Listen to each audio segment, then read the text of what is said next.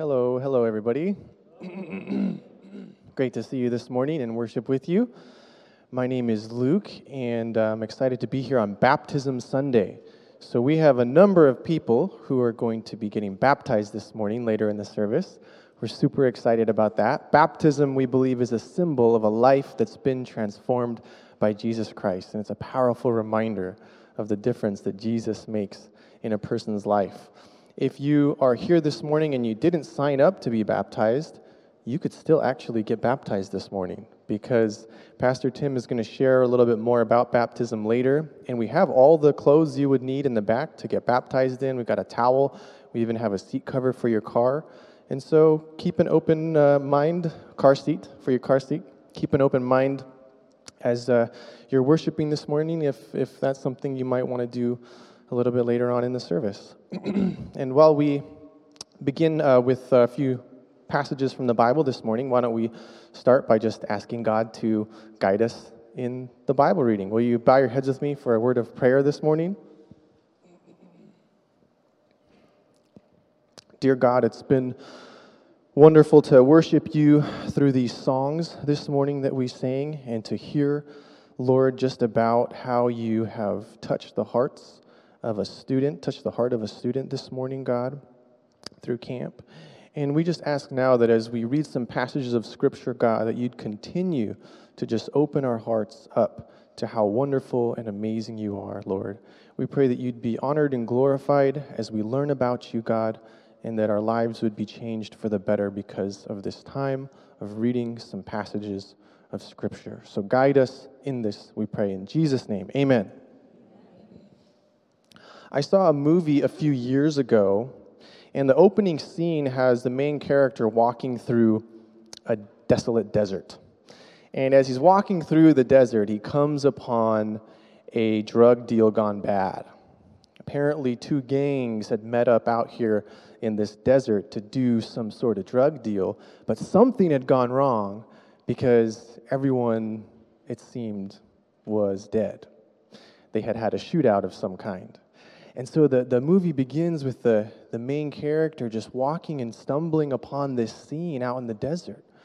And as he walks around and kind of examines all the cars and all the people who've all perished, or so he thinks, he finally finds a suitcase full of money. And so he finds the suitcase, he looks at it, and he reaches in to take it. And just about then, he is kind of startled by a survivor.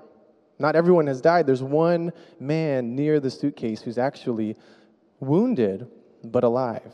And this man looks at the main character and he just says one word, water. And the main character, he replies with something like, I don't have any water. And then he takes the money and he leaves.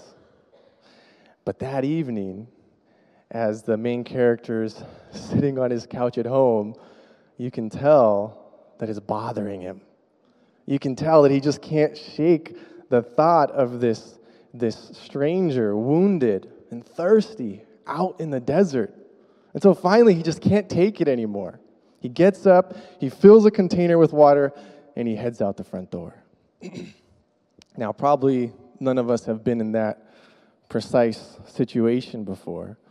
But we have all been in situations where we've done something and then later grown to regret it. Where we've said something or done something or thought something, and then a little while later we realize, you know what? What I did was wrong. And you feel kind of a sense of shame about it. Maybe it's been a few minutes since you just said something. Or maybe it's been even a few weeks since you did something, or sometimes it's even years when you reflect back and you go, you know what? What I did was wrong. And you might even describe it as a sense of defilement that you feel because you know that you fell short of what you could have done in a situation, which raises the question, of course, how do we remove that sense of sin, that defilement that we all feel for things we know that were wrong?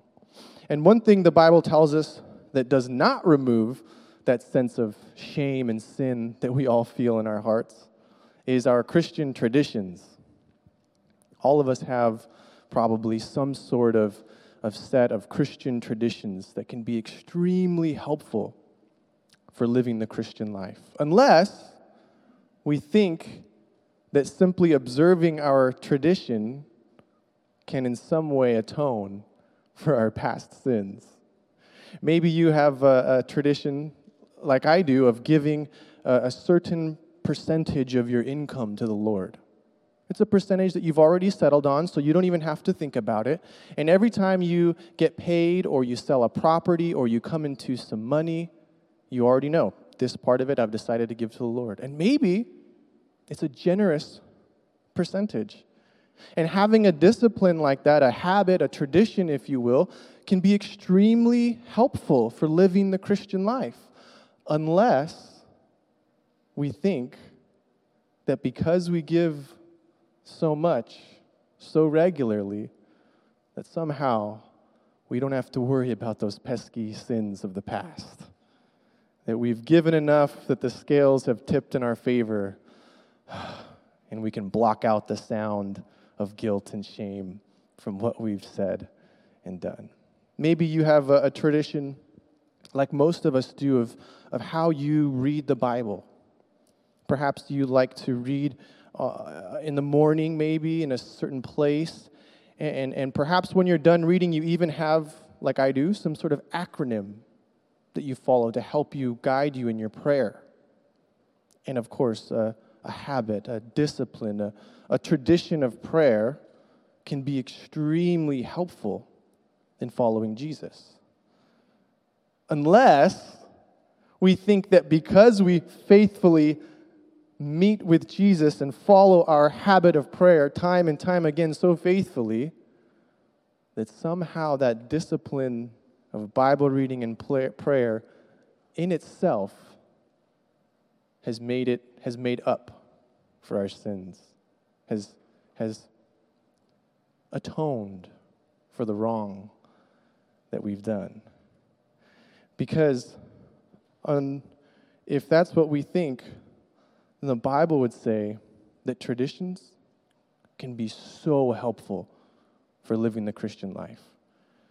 But there's no tradition that could ever make up or be enough to cleanse our hearts from sin.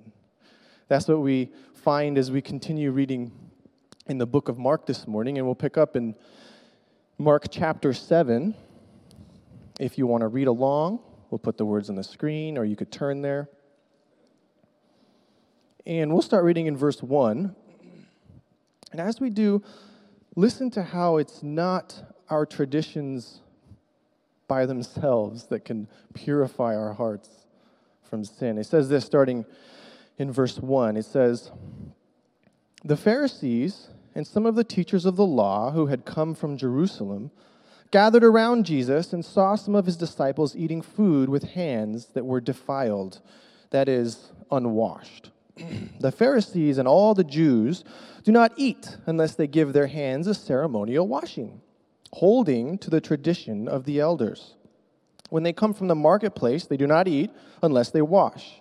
And they observe many other traditions, such as the washing of cups, pitchers, and kettles. So the Pharisees and the teachers of the law asked Jesus, 'Why don't your disciples live according to the tradition of the elders, instead of eating their food with defiled hands?' So the Pharisees have this tradition of washing their hands before they eat the food from the marketplace. And they asked Jesus, 'Why don't your disciples follow this tradition?' Now, the tradition started with something in the Bible. In the Old Testament, there really is a law, commandment from God that the priests are supposed to wash their hands and feet before they serve in the temple.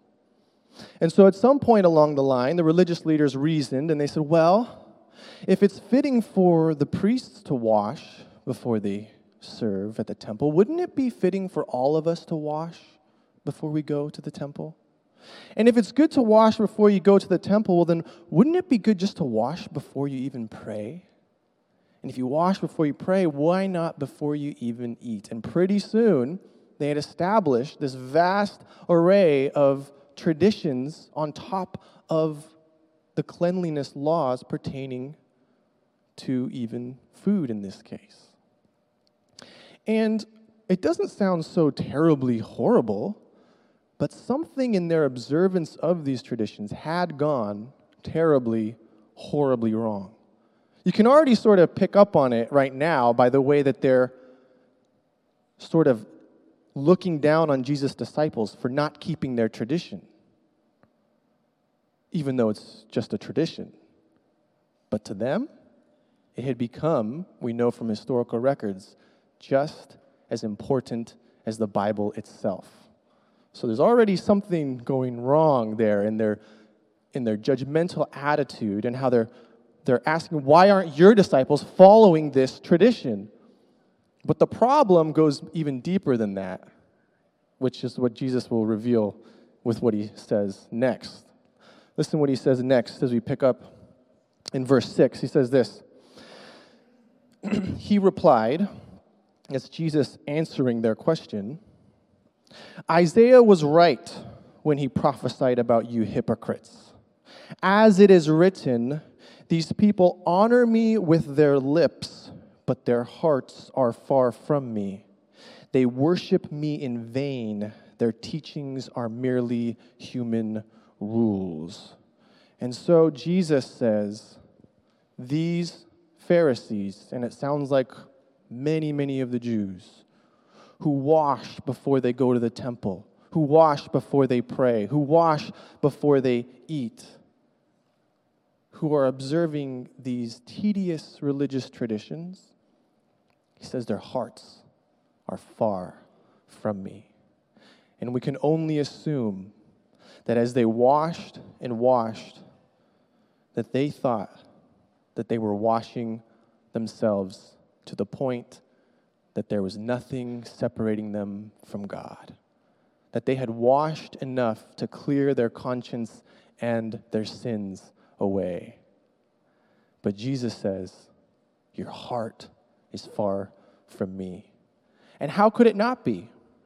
How could their hearts not be far from God when they think that all they need to do to make up for their sins is observe an outward, empty, perfunctory tradition?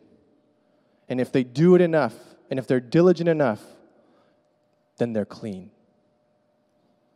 Essentially, they don't need God. Sure, they've done a lot of wrong, but they've also done a lot of right. They've followed the traditions so carefully until they've justified themselves before God, until they're sure that they've done enough to be clean. Because not only did they keep the law, the ceremonial washing for the priests, but they kept so much more above and beyond that. And they create in themselves this self-reliance, this self-righteousness that they have because they think by keeping the tradition, they have nothing to separate them from God. That the outward cleansing has cleansed even their hearts.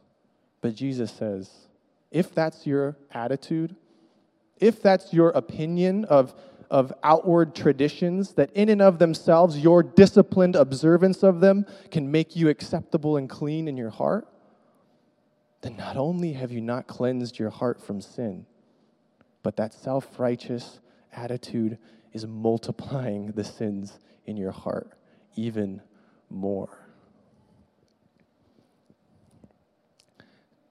We know that because sometimes the traditions become so important to us that we're even willing to outright sin in order to keep the tradition that we think is making us pure. That's what we discover as Jesus goes on with his critique of their careful, self-righteous tradition keeping. We'll pick up reading in verse 8. He says this in verse 8.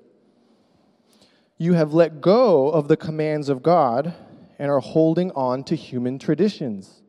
And he continued, you have a fine way of setting aside the commands of God in order to observe your own traditions.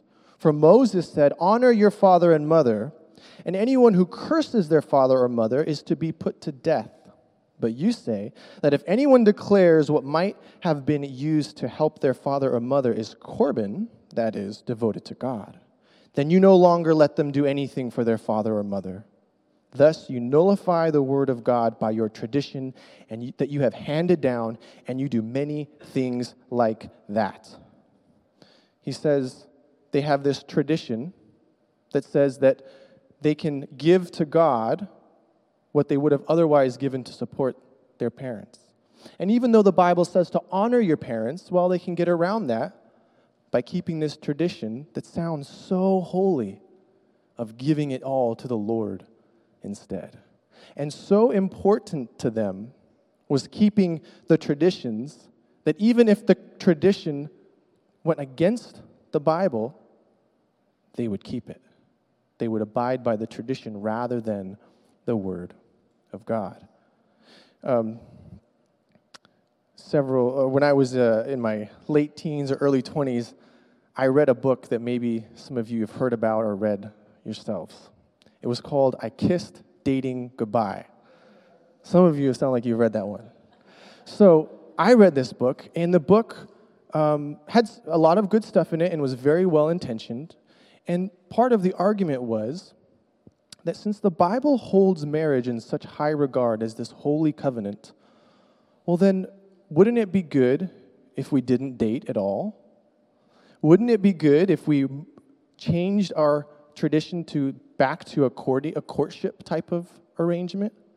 And the argument kind of went, I hope I represent it fairly, that when you date someone, it's kind of easy to sort of give them a little bit of your heart.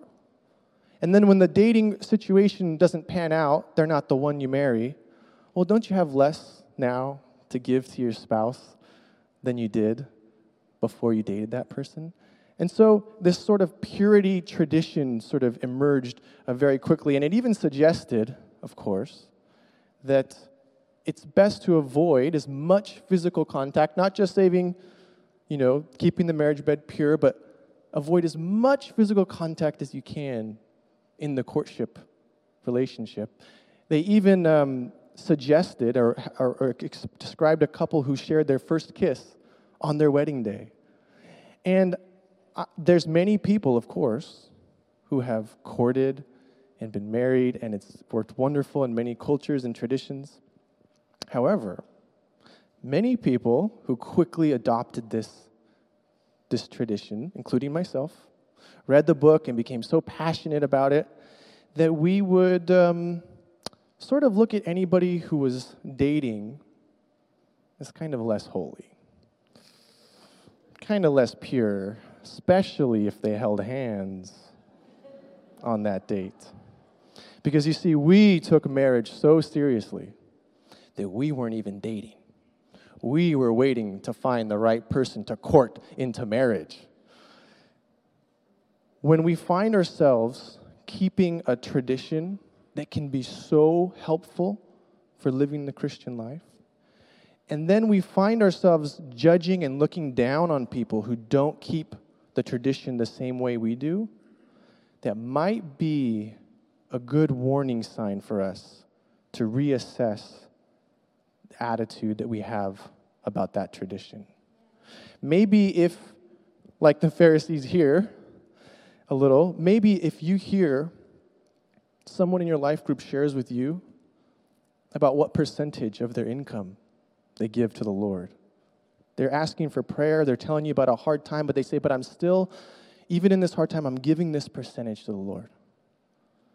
And you hear the percentage and you go, oh, your first thought is, wow, that's not very much. They'd probably be impressed if they heard how much I give, and I didn't stop when I went through a hard time giving this percent.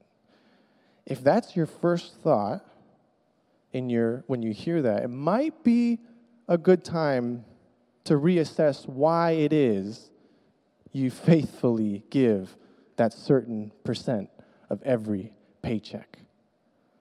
Is it because you think that your generosity can somehow make up for buy yourself into God's good graces when you know you've fallen short in so many ways?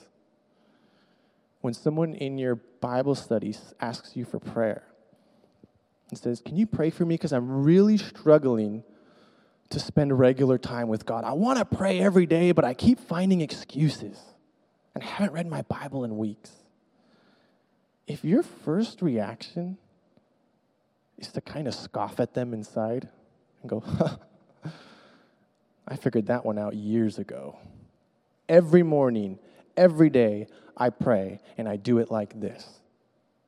If that's your first heart reaction when someone asks you for prayer because they're struggling to spend time with God, it might be a good time to reconsider what that tradition means to us. Because there's no amount of minutes that you can sacrifice that will be a great enough sacrifice to purify your heart from sin. There's no amount of prayers, of Bible reading, of any empty, outward, perfunctory tradition in and of itself that you can ever do to cleanse the sins from your heart. And so we might then be tempted to think, well, if only they hadn't stacked up all these traditions on top of these symbols of purity. If only they just stuck with what the Old Testament required. The Old Testament did have cleanliness laws, commandments that God had given them to keep, including the washing of the hands before the priests served, but also cleanliness laws pertaining to food, foods not to eat, or they'd make you unclean, things not to touch, or they would defile you. So we might be tempted to think, well, if they had just stuck with the law and not put all these traditions on top, they would have been fine. And some people still have that attitude today about our new covenant symbols of purity. We have the baptism tank up here today, and we're so excited to baptize people just as God commanded. But this symbol of purity is often mistaken by many. And they think that the mere act of going under the water and coming up at a church with a pastor will somehow make them spiritually clean, will somehow absolve them of the shameful words they've said and deeds they've done. And the same attitude can be taken of communion. Hey, it's not easy, but I know I've done wrong, so I'll show up every week. And I'll take communion every time they offer it. And if I have the cracker, and if I drink the juice, my record will be absolved. But of course, we know that as powerful, as wonderful, as important the symbols of purity are in the Bible, they're only symbols of something far more profound. And in and of themselves, they cleanse us from nothing. That's what becomes clear with what Jesus says next. Continuing on in verse 14, Jesus says this. Again, Jesus called the crowd to him and said, "Listen to me, everyone, and understand this. Nothing outside a person can defile them by going into them. Rather, it is what comes out of a person that defiles them." After he had left the crowd and entered the house, his disciples asked him about this parable. "Are you so dull?" he asked. "Don't you see that nothing that enters a person from outside can defile them? For it doesn't go into their heart, but into their stomach and then out of their body."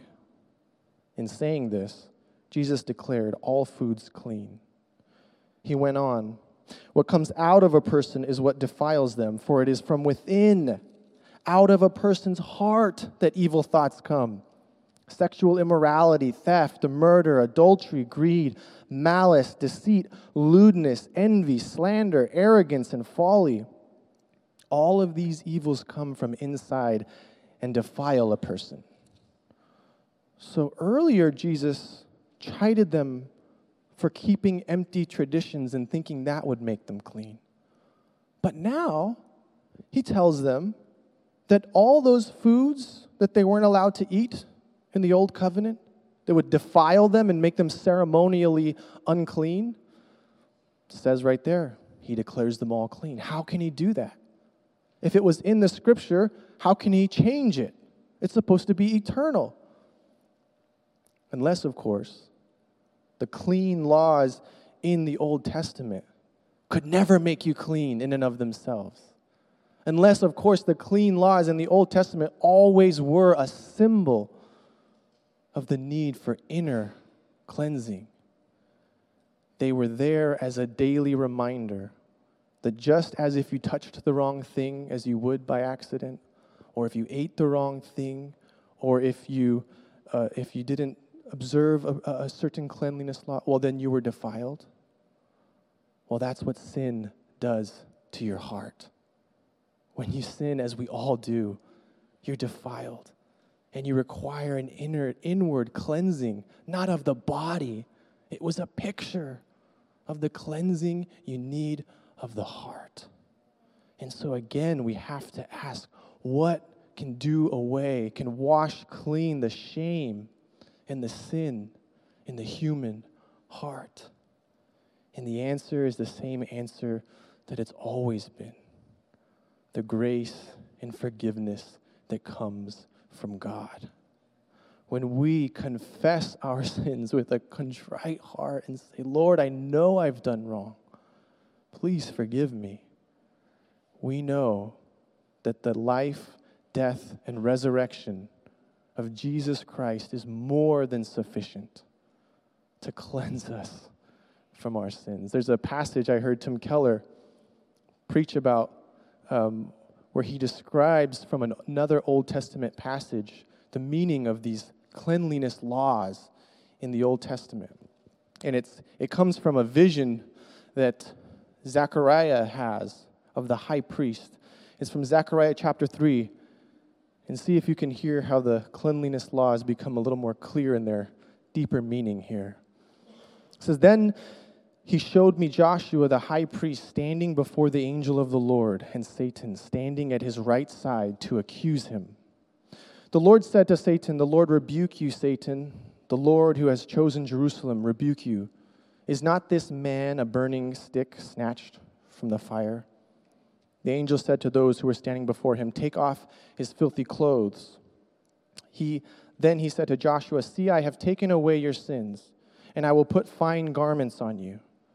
Then I said, Put a clean turban on his head. So they put a clean turban on his head and clothed him. Listen, high priest Joshua, you and your associates seated before you, who are men symbolic of things to come, I am going to bring my servant the branch, and I will remove the sin of this land in a single day. So Zechariah has a vision of the high priest Joshua standing before the Lord. And he's covered in filthy garments, it says. There's only one day that the high priest would be standing before the very presence of God. And that would be on the Day of Atonement, one day a year, when the high priest would go into the holiest part of the temple. And it says, though, he was covered in filth. He's wearing filthy garments. The Hebrew says that it's excrement. It's human filth on him as he stands before the Lord. And here's why that would have been shocking to Zechariah when he sees this. Because the week leading up to the Day of Atonement, when the high priest would go into the holiest place of the temple where God and the Ark of the Covenant was, he would live the entire week in an apartment in the temple. We know this from historical records from this time. And he would live in this apartment for a week so he wouldn't even touch anyone who had touched anything that was ceremonially unclean. And all week long he would practice for the Day of Atonement. And then the night before, he would stay up through the night. He wasn't allowed to sleep. And the other priests would take shifts to come in and to read scripture to him and to pray over him and to help him to prepare his soul for the next day. And in the morning, he would go out before the people assembled, and he would wash himself from head to toe 3 times in public behind a veil. Then he would put on a special outfit, not his usual high priestly outfit, but perfect white linen for this one special day. Then he would first make a sacrifice for his own sins. Then he would bathe again and change again.